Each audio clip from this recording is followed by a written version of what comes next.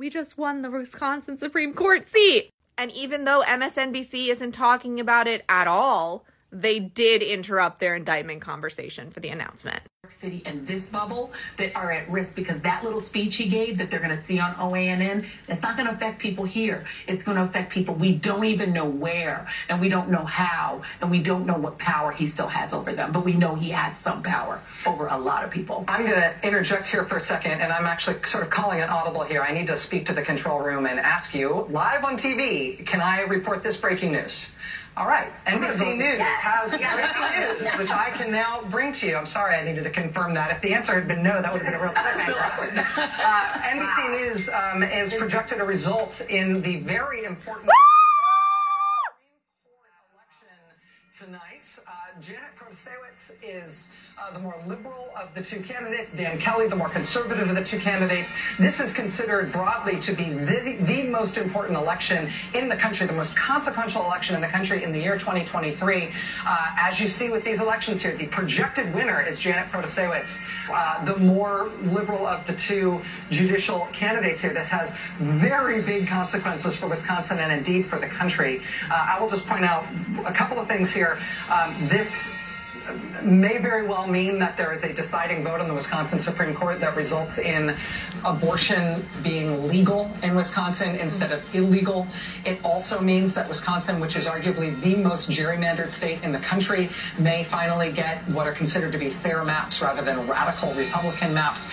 I will also say that the Wisconsin Supreme Court is the one Supreme Court in the nation that agreed to hear Donald Trump's challenges to the 2020 election, and it was only by one vote that they refused his demand to throw out hundreds of thousands of votes in Democratic cities in Wisconsin, thereby giving him that state's election result when he had not, in fact, won it. And now the majority on the Wisconsin Supreme Court, for the first time in more than a decade, will flip from hard right conservative control to progressive control. That is a huge deal in Wisconsin. Especially on the maps front. Look what happened over in Michigan when they started using actually representative maps. Same thing might happen in this great state of Wisconsin, which would dramatically change the makeup of the Right now, Wisconsin, I mean, forgive me, you know this better than I do, Alex, but Wisconsin, in terms of the popular votes, roughly 50-50 Democratic and Republican. But if the population in Wisconsin votes that way, what they get, because their maps are so crazy, is basically a 2/3, 1/3 Republican majority, both in their state legislature, but also in their congressional delegation. And so if Wisconsin gets fair maps that actually represent the way people vote in Wisconsin, it could flip multiple seats in Congress. It could flip control of Congress simply by this one result in this one Supreme Court state in this one election in Wisconsin tonight. And that basically happened in Florida, right? In the other direction. Illegal maps were used essentially to flip the Congress to the Republicans. The maps matter. In short, the maps matter.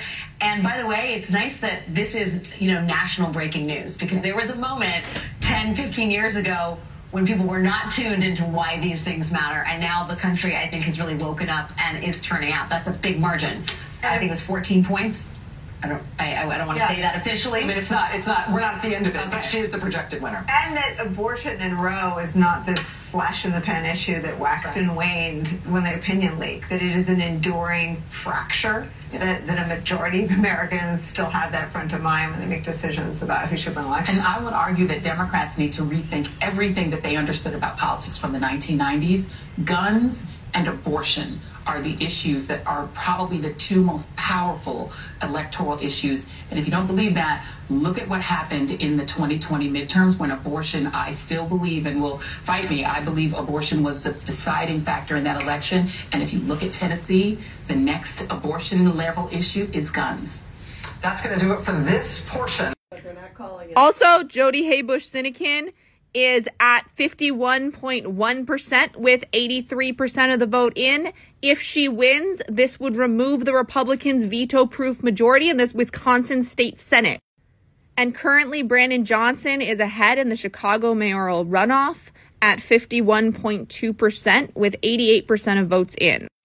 I will say that that's not really with help from the 18 to 24 voters who voted the least, with 10,796 ballots, or around 3% of the total ballots cast in Chicago. Local elections matter, people. We need Gen Z to show up always.